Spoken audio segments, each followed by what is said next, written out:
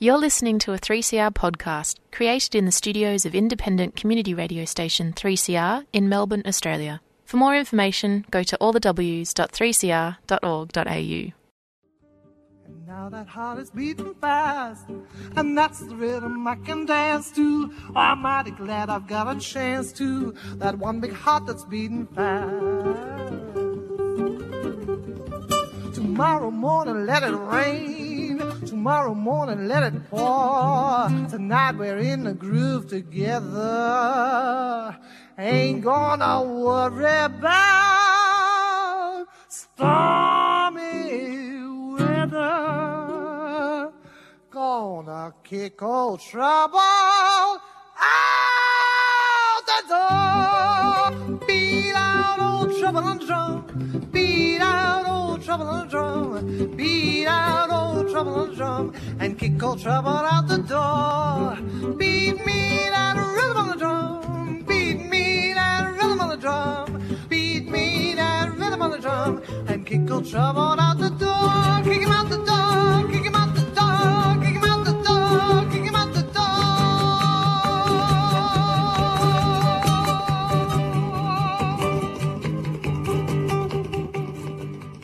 Welcome to Radical Australia on Community Radio 3CR. This program is streaming on 3cr.org.au. The program will be podcast the next 48 hours. You can access the podcast by going to 3cr.org.au. My name's Joseph Toscano, and today I have the pleasure of chatting, as we don't do interviews, with Mr. Brian Laver. Hello, Brian. G'day, Joseph. How are you? Excellent. Look, I remember a conversation you may not remember, which we had in 1970, which is 51 years ago, half a century ago, when we were having interaction with the media, with the old self-management group. And you said to me, Joe, I'm sick and tired of doing interviews where I'm slotted in between an advertisement for underpants and an advertisement for detergent, and I get 2 minutes. Well, this is your chance, Brian, 51 years later. This is a 56-minute interview. No advertisements, no emails, nothing. So it's just you and me. How do you feel about that? I'm super impressed. Thank you, Bill. No, I did remember that this morning when I was thinking about the interview. Now, Brian, one of the main reasons I'm looking at your life is that I received in the mail, after a little bit of prodding by you, a book called Radicals Remembering the 60s by Meredith Bergman and Nadia Wheatley, which came out this year and was published by the University of New South Wales Press. Look, I was looking at the various radicals in it, and I knew most of them, but what I was interested in is the title, which was given to your section, which was written by Nadia Wheatley, which is Fighting Fascism. Yes, I think a lot of people are fighting totalitarianism. She forgot to change the text, but that's okay. Yeah, totally. So I think a lot of people have forgotten in this issue-orientated radical milieu we find ourselves in that what totalitarianism is. What is it exactly? Well, it's total control of a people, usually by an autocrat or a autocratic party, that essentially control all areas of life in which people do not have personal liberty. And they all of their personal, social and working life is controlled by them in a hierarchical manner. The hierarchical nature of totalitarianism is its most extreme form, although we have plenty of hierarchy in our business and cultural and political lives as well. Now, you were born in 1944. Do you have any recollections of your early childhood? I remember my first childhood. I'm sparring with my brother outside at that tennis court where all the Lavers used to have a social game of tennis on a Sunday, so men and women could get together and socialise. So that is something I really remember well. I remember being in a tinny with my father at Yeppoon fishing, And they were basically the first memories I had about things. But as I got a bit older, I was aware that Japanese imperialism nearly invaded northern Queensland, and Rockhampton would have been one of their targets. So you were born in North Queensland? Yes, well, it's central Queensland. Central I suppose Queensland, Rockhampton's halfway down. But Right, the Brisbane line was further down, running from about, I think, Coolum to Warwick, yeah. Right. Did you, what were your parents like?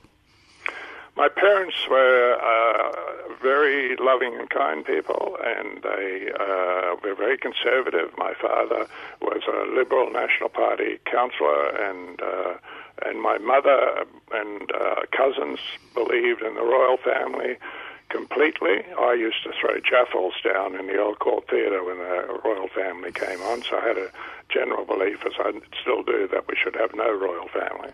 But they never intervened. I didn't show any political views other than activities such as that at the time.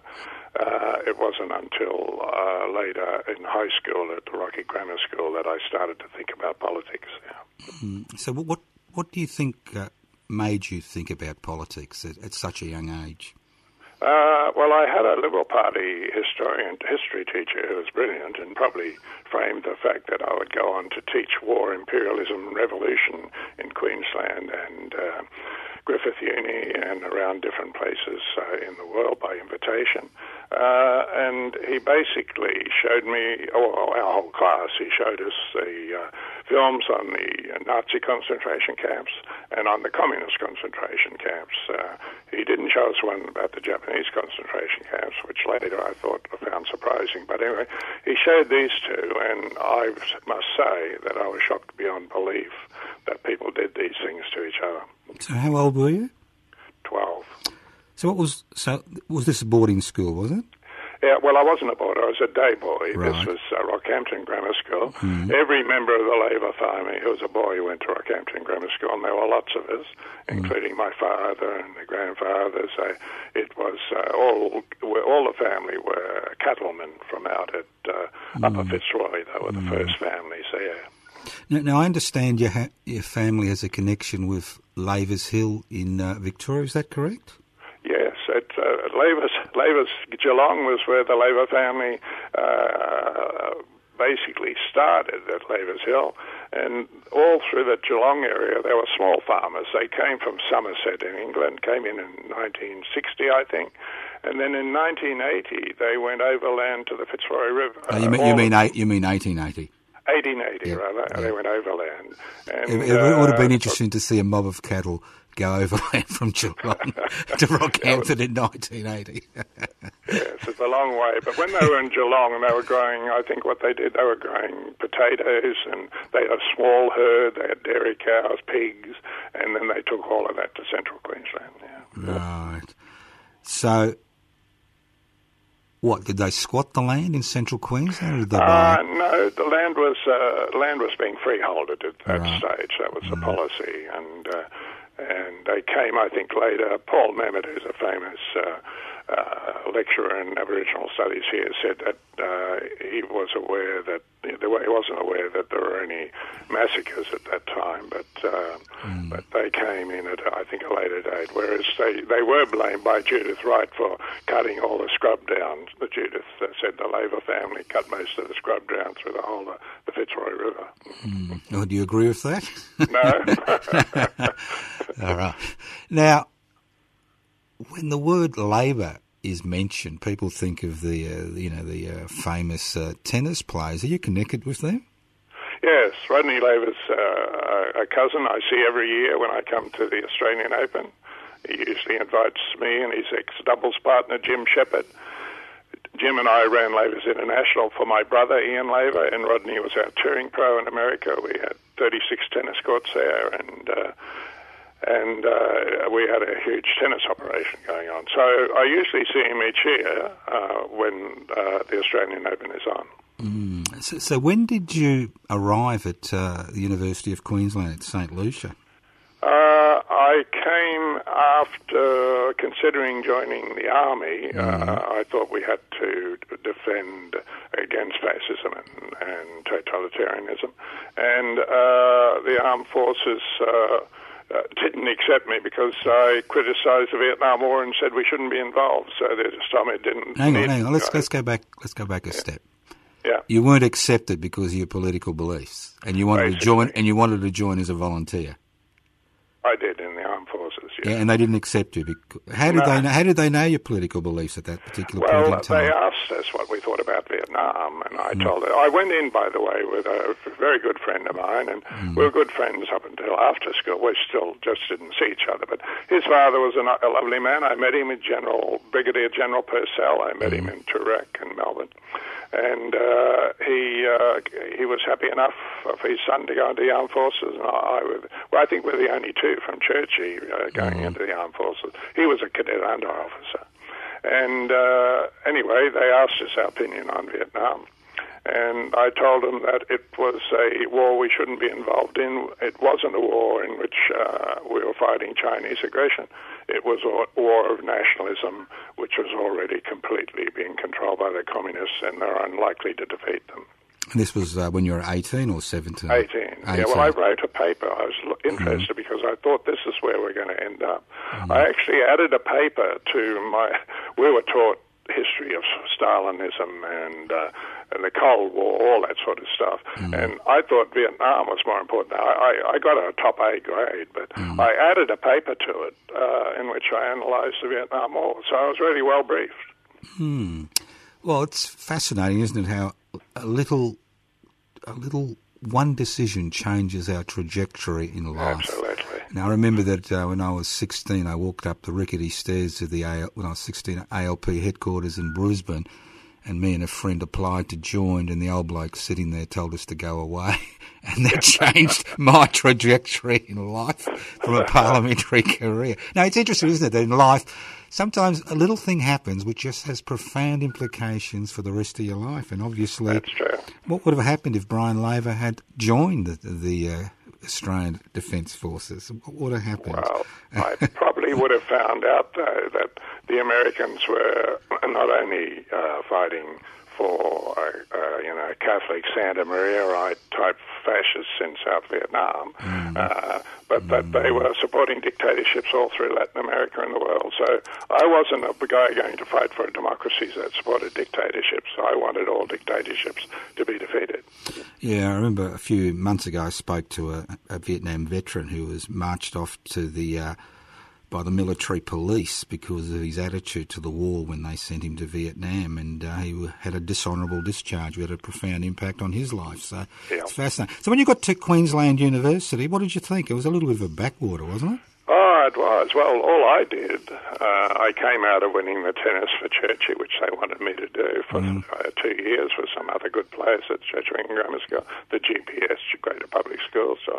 And I was a tennis player, and I was still playing tournaments. So I played tennis, and we didn't have any semester systems. All this, as Noam Chomsky was pointed out, when they decided to speed up the line to try and stop all the radicals occupying universities again. But what happened then is there were no semester systems. We just played tennis 12 months of the year on 6 grass courts, and we just did our assignments and handed them in, and that was it. Yeah. Well, you're right. Continuous assessment is what destroyed radical activity on campus. The fact that you had to be and it was planned. Yeah. Noam Chomsky told me that it was planned. They went to a conference in Los Angeles, all the top principals, and the big discussion. That was the agenda. How do we stop the radicals from occupying the universities as they did during the Vietnam War? And the brilliant guys who believed in capitalism, of course, said, well, we speed up the line like Henry J. Ford. And the speeding up of the line was the semester system and the Radford system in our society. So how did you drift into radical politics at Queensland University? Well, I didn't drift into it. I suppose what happened is I had 2 good teachers again. I had that Liberal Party guy and Rocky Grammar. I had a very good history teacher at Churchie too. And what I did was I had an Englishman, Philip Richardson, who introduced the European anarchist movement to me by lectures on the Spanish Civil War. And I had an American academic who introduced me to the New Left, to Tom Hayden and Jane Fonda. And they were very keen to come to one of the first demonstrations against the Vietnam War in 1972 in New Jersey. But what I did is I went in 1968 to Czechoslovakia, and I wanted to be with Cohn-Bendit, the German anarchist, and all the anarchists in Paris in 1968. But I went to Prague instead, got caught up in the Russian invasion. So, but what I did when I got out of that, I read Cohn-Bendit's book, and he had a reference to Makhno and to the Ukrainian anarchists who had fought Lenin, Trotsky, and Stalin. So that concluded it. I decided that's the politics I believed in. So I became an anarchist then, probably 1968 was the major year. Right, but going back to your activities on campus, the University of Queensland, they were quite major activities. Were you surprised by the extent of the repression regarding political expression in Queensland at that particular point in time? I mean, the fact that, you could be hauled away for holding a placard or holding a demonstration. Yeah.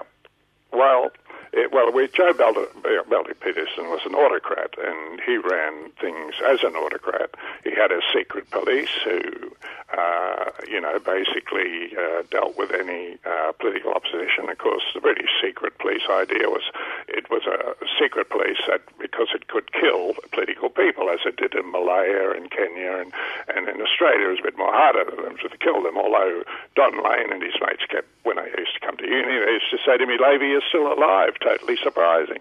And, that was their general harassment because they come to every one of our rallies out there, and the university was thinking of banning them, but they realised they'd get overrun if they did. So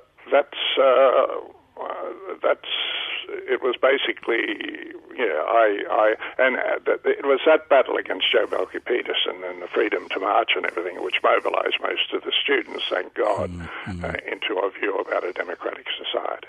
Yeah, I remember old Senator George Georges, the Labor senator. I remember standing next to him, I think, at one of these demonstrations at one stage, and the police just made a beeline for him and beat the crap out of him. And you think to yourself, this is a senator.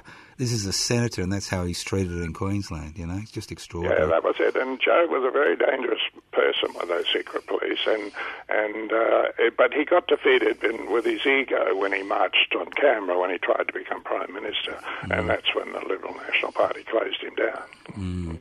But going back to 68, how did you find yourself in Europe? And I understand you took your wife and two of your children across. 2 children and one in the tummy. Yeah. Right. Well, she wanted to come. She didn't want me to go by myself. So, right. Yeah.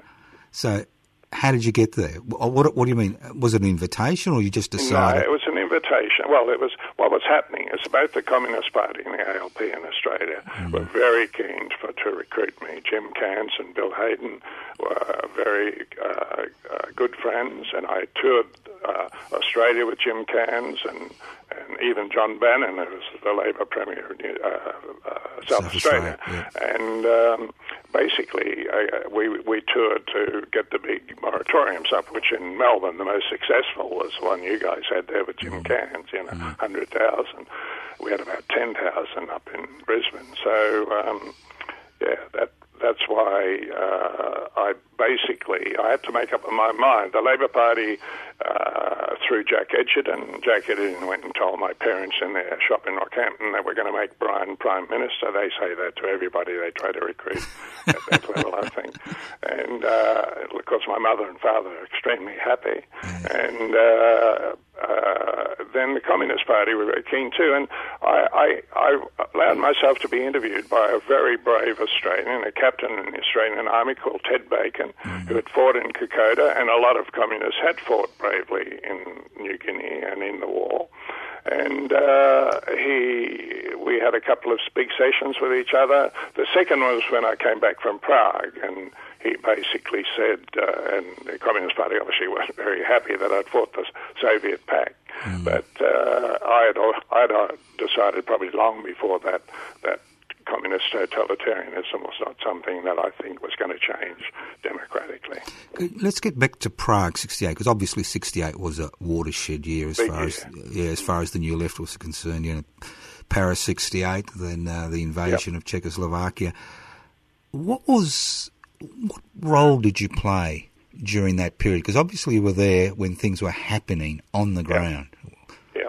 Well, the role I played is I reported to the metal workers, because the Labour Party metal workers issued an invitation for me to come, and the Communist Party also were involved with the metal workers, so they did that as well. So I was greeted by the metal. I was asked to report to the metal workers, which I did, and their headquarters is right on Wenceslas Square.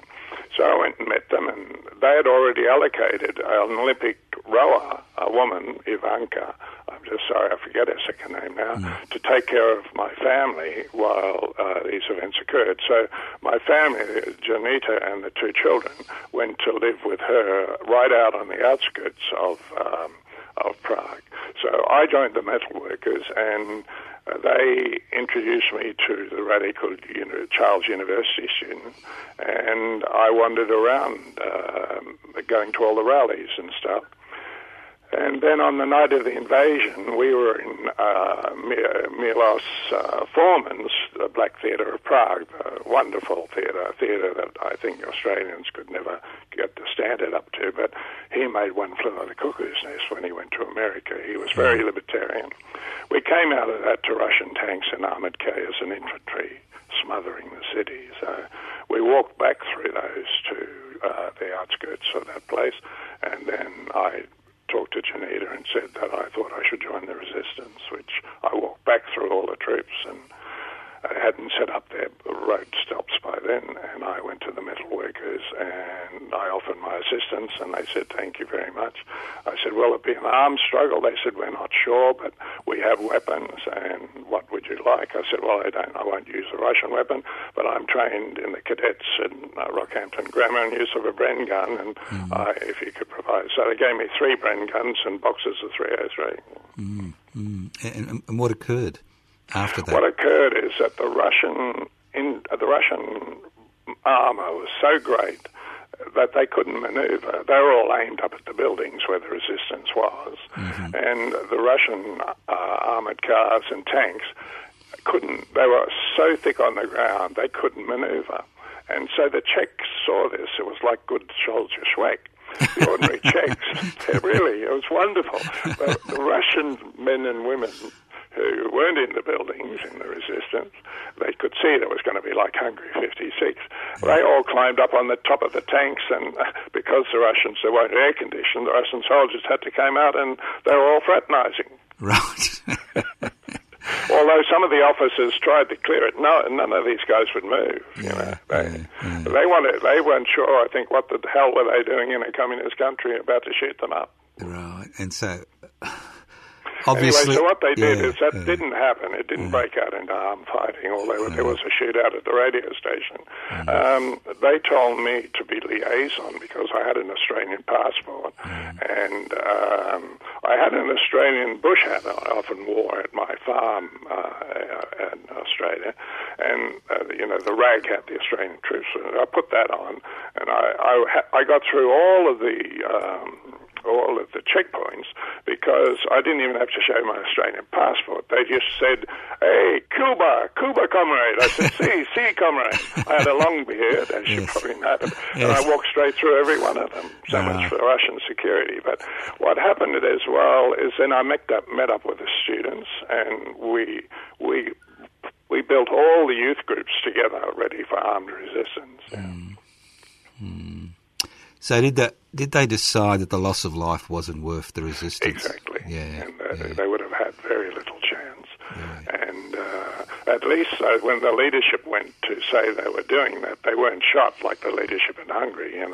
The communist leadership in Hungary was shot by Stalin. Yes. Now, so when you came back after these tumultuous events and meeting all these extraordinary people, what was life like back on campus in Queensland? Well, there was another thing that happened is we went to London. Well, no, the Czech army was told by the Russians to put the army down on the German border because German imperialism was going to invade, and that's why they were there. So that was fortunate because the people who were in the resistance, there were a number of Finns who were with us, and myself, and no other Anglo-Celts as far as I could see. But they put us in a bus and picked up Janita and the kids and other people related to the Finns, and they drove us down to the Czech lines, and they gave us a military salute, and we went into West Germany to Munich. Right. Were you able to Sorry. Were you able to take any information across to the West? We did in Tempe's underpants. Right. All of the photos that the Czech resistance were taking were put into our underpants, which we delivered to Tariq Ali later in London when we got there. Right. Hopefully it wasn't urine soiled. Well, the fact is that because it took a while to get there, because German intelligence put us in a hotel and then grilled me for 2 days to find out what was going on. And then they sent us by plane to British intelligence, who then told me that they weren't going to let me come into England. I was too dangerous. But they would let my wife and children. Right. Anyway, by then Tariq Ali was mobilising people, politicians and people in England. And 2 hours later, they were forced to let me go. Right. All right. So when you got back to University of Queensland, what was it like? I mean, these are world-defining events which you were a player in, and you go back to the backwater of Brisbane. Well, it was interesting because the head of history was very conservative man, very orientated towards America, and he wasn't going to give me any scholarship to go to America to anywhere to study again. But one of the young teachers in that, he actually saw that I wasn't going to get any work, and there were a number of academics trying to give me jobs. Neil and Merle Thornton, Ziggy Thornton's. Yes, I remember them. They gave me marking essays from the Australian Air Force in Malaya. They're doing external studies, and so I did all that sort of work. And then I finally got 2 years teaching war, imperialism, and revolution.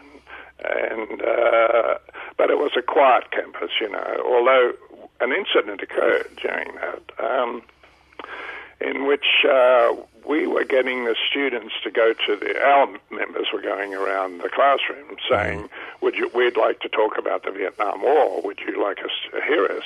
And they had a vote, and about 3/4 of the students, not because of resistance production, that were interested. So that's what happened to classrooms. But the head of psychology, it was a British guy, he came into the room when I was talking in the Abel Theatre, and he said, get out of here, I want no cook lovers here. Right. You can imagine what happened. The whole place went into a turmoil, and then right-wingers came over to try and evict me, and the university tried to come over with their bodyguards to evict me. But it just, the radical students just all came back and took over the classroom. Anyway, I was expelled for 7 years, and 4 of the others who helped were expelled for 3 years. Right. So it's not a good position to be in. A young family, expelled from university. I assume you were blacklisted by Bjelke Petersen in any public job. Totally. Although they loved Bjelke Petersen, they gave him a doctorate. Yeah, I understand that. University. It's my old alma mater. I'm sorry to say that they did give him a doctorate. Yeah, obviously gave them a bit of some of that money he found in those brown paper bags that used to be delivered at the back at his office. Yeah. Oh, well, that's what's still going on, I can assure you. Yeah, I know it was. Now, so how did you make a living? Well, I made a living, strangely enough, through tennis. Well, that's not strange. I mean, you come from a pedigreed family. Yeah, well, I was a tennis coach, and I was a University Blue. I represented the universities. We were the top second doubles team in Australia. Alan Stone in Melbourne and Jeff Brown were the best doubles players. But anyway, I taught people tennis, and I was in the tennis club. All my friends were in the tennis club. We played tennis. We didn't have to do anything except play tennis and have fun, you see. Yeah. So I did that. But by the time I came back, when a number of professors got me, said that Brian was exactly the sort of student we needed in the university, and they organised a whole lot of people in the Senate to vote for my return. So when that happened, I was invited by a famous intellectual who wrote Nabokov, Andrew Field. Mm-hmm. And Andrew pushed very hard for me to be a foundation teacher at Griffith Uni. He got a lot of opposition, but he won. And finally, I was given a permanent job teaching at Griffith Uni for 4 years. And I also was a tennis coach. I earned more from teaching tennis to academics and students than I did from the university. So what made you leave that job? Did the job just finish? Or? Well, I got a call from my brother who'd already set up Laver's International in Florida. And he had 36 tennis courts, and Rod Laver's doubles partner, Jim Shepherd, I told him about it, and Ian got him a job as head of tennis. And he rang me and said that he'd like me to come to America and work with him there. And I said, well, I'll only do that after I go to Europe. I wanted to go to Europe in order to catch up with a girl at the last minute at Griffith Uni, who I'm now have been in a long relationship with and have 2 children with. So I went there, and I went to Scotland, and she was at Oxford. And in Scotland, I taught at some luxury hotels, Charlie Chaplin's Hotel, and a lot of Germans used to come over and do tennis. And the Queen of England actually invited me to teach her son, Prince Andrew, and his friends, Peter Finch's son, which I did at Gordonston School. And I was paid really well for things like that. So, tennis was a quite wealthy income for an international coach.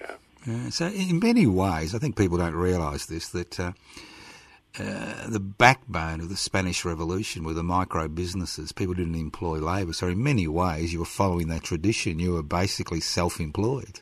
Exactly. Yeah, I think people misunderstand the role that self-employed people can actually play. I mean, I've been self-employed since I was blacklisted in Queensland in 76. So I came to Melbourne in 77. I was blacklisted here in 86. I was forced into self-employment. But in many ways, it's a very liberating experience because it makes you master of your own destiny to some degree. Absolutely, and that's why I've been so wonderfully. It's been a wonderful form of self-management, and I'm still doing it. That's my main form of income. What, at your age, you're still coaching tennis? I train a lot of good coaches, and I'm embedded in a multicultural school where they all seem to know me, and when some people tried to get rid of me because of my politics, they said, you've got to be joking. So they can actually make a division. What was life like? How long were you in the States for? I was in the States on and off for 4 years. I went there in 1981, and that was an interesting thing because I didn't have a passport and I was banned from America when Tom Hayden and Jane Fonda and Joan Baez invited me to New Jersey for the first big anti-American Vietnam War, so I couldn't get into America. Noam Chomsky tried to get some action going for that, but I literally couldn't get into America, and I entered America. Ian didn't know this. I didn't tell him that, although he had plenty of Republican friends, and Rodney, they were very tied up with the Republican Party, to bring me in. But I managed to talk my bullshit my way in through Florida. Right, and what? There was an interest. Well, I came over in 81, and I carried about 8 rackets for Ian and Rodney. They wanted some gear brought for them. I got off the plane 4 o'clock in Miami in Florida, and I went up to the desk, and the young cops came out and said, hey, Sarge, it's Rod Laver. I said, no, I'm Brian Laver. And they said, get the car. He said, we'll drive him up to the club. You know, this is really true. It'll be in my real autobiography. And so I go up to the desk, and the sergeant says, look, the guy's getting a cup, and look, son, I need to ask you something. I said, what's that? He said, have you ever been a member of the Communist Party or an anarchist organisation? I said, Sarge, I've just here 4 minutes. Tell the boys to explain American football. So they all broke down. Thinking, what an absolutely dumb guy this guy. Yeah. There I was in America. Yeah. No green card, no passport. Nothing. So much for home affairs, Peter Dutton. Yeah, so did anybody realise, or did he just putter on for 4 years? Well, I stayed there with my brother, and I basically became a tennis bimbo, I suppose, because all I did was, my partner, Judith, and I were trying, she's much younger than me, not to be together, and I just taught tennis, had a good time, ate well, and I remember saying, when I went up to the US Open, and this was when I left America in 1984, we were only 20 minutes from Trump, by the way, our tennis resort. So we used to hear about Epstein's deal with the towel girls. That used to be sort of known before it's all come out recently. And I got up and I came out of the hotel one night absolutely buggered, but I turned on the TV and there was Emma Goldman talking about the women sewers in New York, and I thought, God damn, I got to get back to anarchism. So I went out down the shops looking for the latest book on anarchism, and I found Murray Bookchin's The Ecology of Freedom. And did that have a profound impact on you, did it? Bookchin's? Absolutely. How did it change your thinking? It changed my thinking in the sense that I saw how anarchism should relate to ecology, and Murray's his subtitle is "The Growth of Hierarchy and Our Role in Dissolving It." And I've always thought hierarchy was a central problem. So it is probably one of the most powerful books I've ever read, linking the humanities to ecology and linking the history of the left and how its problems in dealing with hierarchy and with the environment, Did you get to meet Murray? No, Murray and I never met, but we had a 4-hour blue we had a number of things. He wanted to meet me in Lisbon, and I couldn't get there. We sent one of our delegates. And then he rang to tell me that would I be happy with the Kurds taking our communitarian politics. And I said, of course I'd be welcome. I think Kurds would be a wonderful group to take up. So the Kurdish, as you know, the Kurdish resistance is literally an egalitarian democratic movement. That's why they're so powerful. And because the women and men operate in an army that tries, I'm sure, to practice that as a policy, and the women are fully armed. So Geraldine Digg had that on her show recently. I thought that was very good. So anyway, Murray rang me then after that. I agreed to do the fact that he was worried about Öcalan being an old Stalinist running this program and, not dealing with it properly. So, but then he rang me again to say that what did I think about running tickets in the local elections? And I said, well, as long as you're not going to take the jobs. But he was. So we had this huge battle about he wanted to run for the local council, the state legislature. I said, no, don't do that. We've got to stay out of politics, parliamentary politics, completely. And anyway, so I remember the people in the shop. It kept a crowd. It was all over the phone, and boy, was it humdinger. And he left in a sour note, I think. But got to remember about Murray. He'd been a Trotskyist, so hard fighting was in his blood. You know what I mean? Yeah, as far as and I stood up to him, and I just argued my point, and he got more and more cross, I think, with me, and that was the last. I'm sorry I wasn't able in some way to say goodbye to someone who had such a profound effect on where I stand now. Do you regret it? No. It was a really major issue of how we should conduct ourselves, and I felt I argued the right position. Right. Now, getting back, you mentioned the shop. What do you mean by the shop? Oh, well, we had a number of anarchist bookshops. We had the Red and Black one that was named after the Red and Black anarchists from Spain. And then we had... How long did that last for, and what it role did it play? For quite a while, even though the secret police tried to close it down just about every second day. That Lane and his boys would come down and turn over the bookshelves and walk around and grump and groan. Bill Hayden gave me some support about that. And then the other thing that happened too was that the Nazis... Dennis Walker, we had to have a terrible battle with Dennis Walker, who was running the Murray organisations at that time, and he was abusing black women and white women. The black women rang us and said that they were sick of it, and a number of them said that they wanted to denounce him. And anyway, so we put out a leaflet attacking him, and then he mobilised... He said he mobilised a big force and used to tell us that we're all dead, but we mobilised a self-management group, and I think you were involved in this. A number of the doctors gave them medical releases, and they were all in cafes all around our bookshop waiting to fight Dennis Walker, which, thank God, the women in his movement defeated him in the mass discussion. Yeah, look, it's interesting, the asides that when you're in radical politics, especially when you're marginalised, you get caught up in these issues which basically sap you of energy. Yeah. It happens over and over and over again. I think it's part of being marginalised and not actually being able to influence a wider society, so you turn in on each other. I remember a famous Trotskyist group in Japan. There were 34 of them. Went up this was in the early 70s, late 60s. They went up into the mountains to resolve their issues, and I think 4 returned. The others were dead. It's just it's a real issue for small groups that can't break out of their isolation, that you get involved in these battles, basically about, which kind of sideline you. And I assume that's happened to you on a number of occasions. Yeah, well, we intend on not letting that sort of happen inside our movement.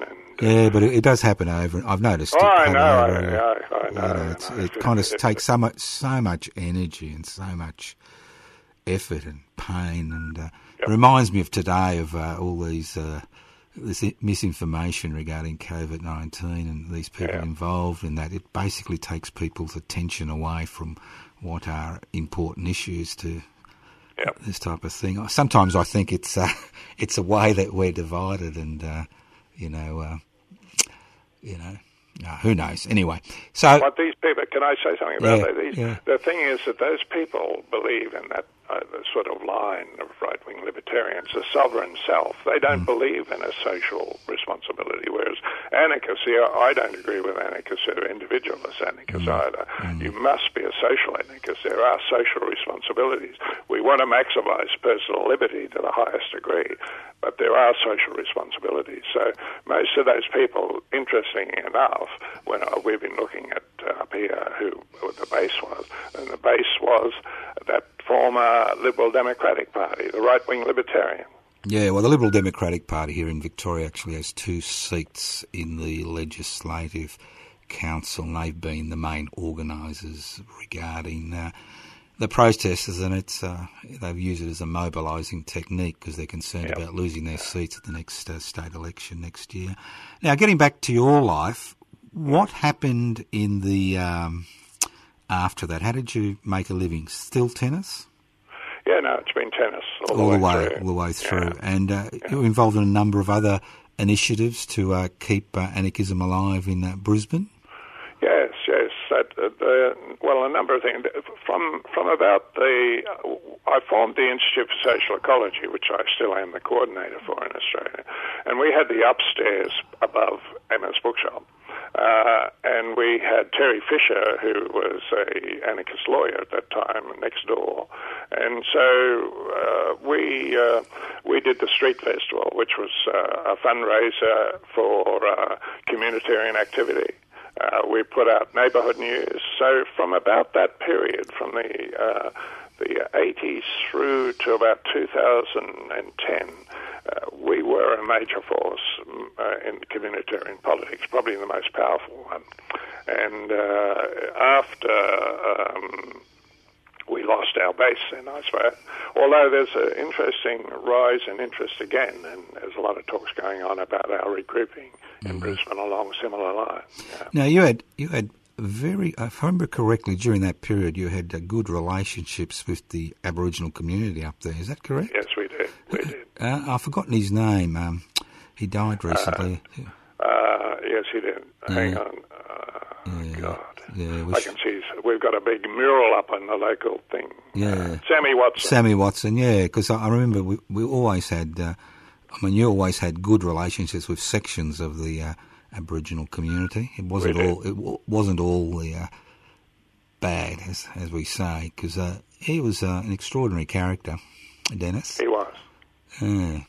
Yeah, well, there's some good relationships now. I hope you'll be pleased to know that there's a guy who's come over from America from the Institute and just formed up with us, and he's an anarchist and social ecologist, and he's managed to contact, or they've contacted him because he's interested in Aboriginal activity. There is an anarchist group in Cairns who's selling literature, and there's an anarchist group in Ipswich, Aboriginal groups who are interested in our politics. Yeah. Oh, that's good. So how are you feeling in time these days that you're an elderly gentleman, as they say? Well, I walk briskly. I've got a great... You walk briskly, I like that. I walk briskly. You're supposed to make love briskly too. And You're supposed to not only drink high-quality alcohol, so you keep the cost down. The second's on slight relief, I think. And the third, it's not a bad idea to drink expensive alcohol because you can't drink a lot of it. I do all of that for fun. I read far too many books. I've got books coming out of my ears. There's always someone writing something very interesting I'm interested in. But I had a couple of retinal dislodgements, so that slowed me down. I've got to use a magnifying glass now to read well. But, well, that's interesting. What did you notice when you had the first one? Yeah. Well, I had a golden sort of moon in one eye, and I thought, well, what was this about? And very quickly, and then it has a wave that came across it, and literally the retina just dropped, And the second one, I had something similar happen, but I had come home for a hernia operation, and I didn't act fast enough. But my partner, Judith, the first time I went through Medicare, and it took too long to get an operation. But the second one, where Judith offered to spend the money to have a private one done, and a brilliant young surgeon up on Wickham Terrace managed to save most of my eyesight in my right eye, which is what I'm basically reading with. Well, that's the key. I mean, retinal displacement is not unusual as you get older, and you need to act fast. Yeah, very fast, otherwise you lose your sight. Yeah. So, what are your hopes for the future? Not just your own personal hopes, but do you think things are changing for the better or the worse? We've got dangerous possibilities of autocrats like Trump and dictators like Putin and Comrade Z and the military in Myanmar and all those sort of places and plenty of other places. I think the approach of the regroupment of fascism in Europe, Hungary, Poland, Steve Bannon's working on it in Spain. I think we might have to fight fascism again. That's why I put that article out as Fighting Fascism. And I think we've got a fairly big fascist movement down where you guys are. I think for the first time in their life, ASIO think fascists are most dangerous rather than the anarchists. And that's true in America. It was a military guy in intelligence told the Republican Congress, look, it's not the anarchists who are the problem. Thank God the anarchists are organized and armed up in Oregon.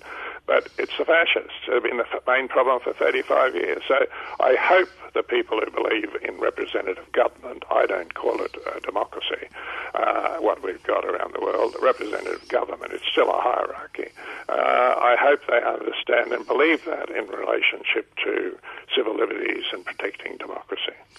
Do you think the digital age and all these new virtual platforms have basically been the mechanism via which totalitarian states, as we saw in Orwell's 84, that is basically an instrument which they can use to extend their power? I think they're using using it very productively at present. I think they're very clever about how they use it. But I do think also resistance groups, people understand that we've got a very dangerous problem about ecology and about freedom. They're fighting back fairly powerfully too. So yes, it is something. We've got one of our members keeping an eye on all the fascist groups, about the possibility they might go to arms struggle or something. You think that's a possibility? Yep. Really? I do. Yep. You think they're that well organised? They can be, yeah.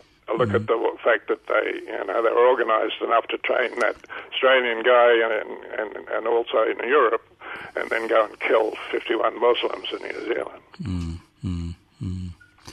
So I understand you're in the throes of writing an autobiography. Is that correct? I am. Right. Obviously, we're not going to scoop the world on it. But how hard is it writing an autobiography?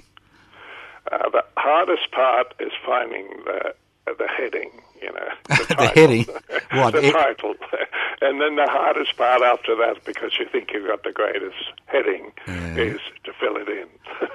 I mean, I know you're a great pamphleteer, but I've never thought of you as somebody who would have the devotion to write a book.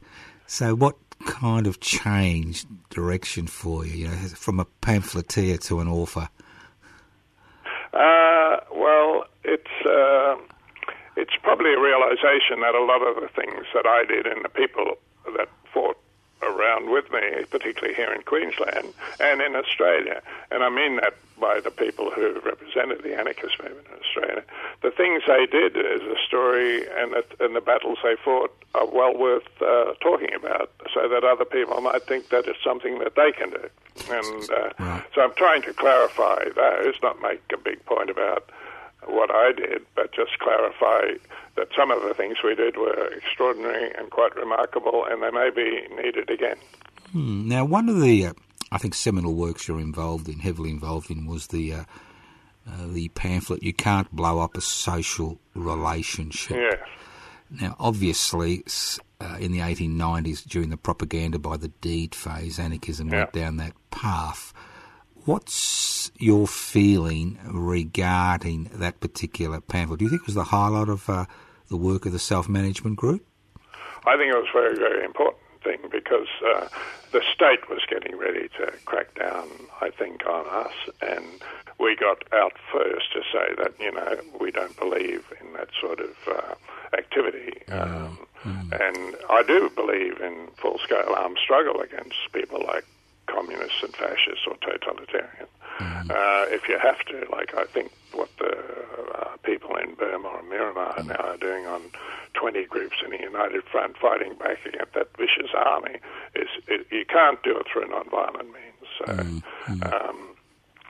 So that's my response. That's your response to that, right? But it was very interesting. Guy Rundle in Melbourne recently quoted it, because he always uses the word anarchy to be chaos. We've got a lawyer now. We're thinking about every time, and the cops, when they dealt with that latest march in Sydney, said they're all a bunch of anarchists. Right, well, this lawyer, we've just said, come on, Lord, he's going to send them a letter pointing out what anarchism means, from the Greek, no hierarchy, no rule over, and give them a warning and say that if you don't print this reply to your comments about what anarchism is, we will sue you. And he said it won't cost us anything. We got barristers and solicitors who'll have to take it up to the High Court if necessary. I think that's a good initiative from our legal men. I think we're still suffering the consequences of that diversion during the 1880s and 1890s of propaganda by the deed. It was a trump card given to those in authority to basically destroy. But if we saw it happening, I think we've got to try and stop it ourselves. Exactly. Now, in the last few minutes we've got about 2 or 3 minutes. Have you got any advice for any young people contemplating a life of activism and anarchism?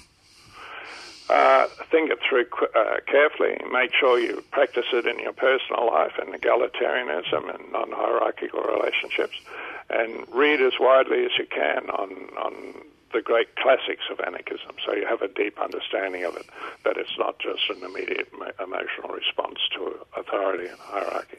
And then you'll stay in there and you'll add powerfully and intellectually and probably with courage to the movement. Right, and what classics would you recommend that people look at? Well, I'd certainly, first one, most modern, I'd look at the Ecology of Freedom, and then all of the basic anarchist classics that came out of the British movement and the American movement. Yeah. Right. Well, Brian, it's been a pleasure chatting to you. The 56 minutes has arrived. Unfortunately, we can't go on. But could I ask you for a favour, Brian? Yes. When you publish this autobiography, could we be on your list of people to interview? Can you be sorry? Can we be first on the list of people you're going to be interviewed by? Well, I'd always talk to you first, Joe. Well, it's a 51-year relationship. It's had its ups and downs, but I always enjoy seeing you here when you come down to Melbourne to watch the tennis. So all the best, and hopefully there will be an Australian Open next year that you can come down to. And I'll see you then. All the best. See you, mate. Bye. Bye-bye. Right. You've been listening to Radical Australia. We've been chatting with Brian Laver, one of the radicals from the 1960s. We've been reminiscing about his experiences. And if you wish to re-listen to the interview will be podcast, and you can access the podcast by going to 3cr.org.au. It's always a pleasure interviewing people with a lot of experience, because obviously Radical Australia is about sharing that experience with our listeners. Whether you agree or disagree with the guest, the important thing is that we look at their lives, look what they've achieved, and see whether we can use those achievements to change the future.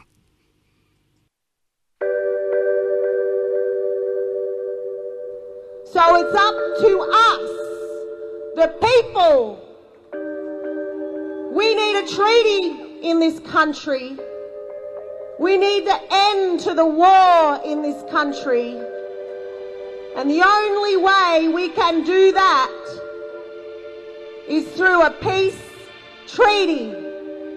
Not the one you see in Victoria, not the one you see in Queensland, not the one you see in the Northern Territory, because they talk treaty and still lock our people up. They still kill our people. They still desecrate our land and our water. A treaty means peace. A treaty means equality. And a treaty means justice. Thank you.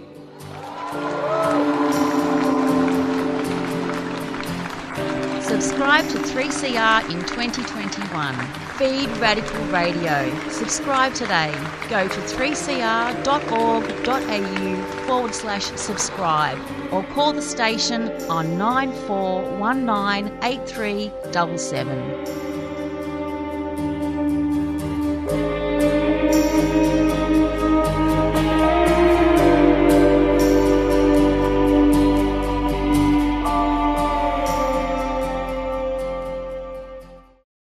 You've been listening to a 3CR podcast produced in the studios of independent community radio station 3CR in Melbourne, Australia.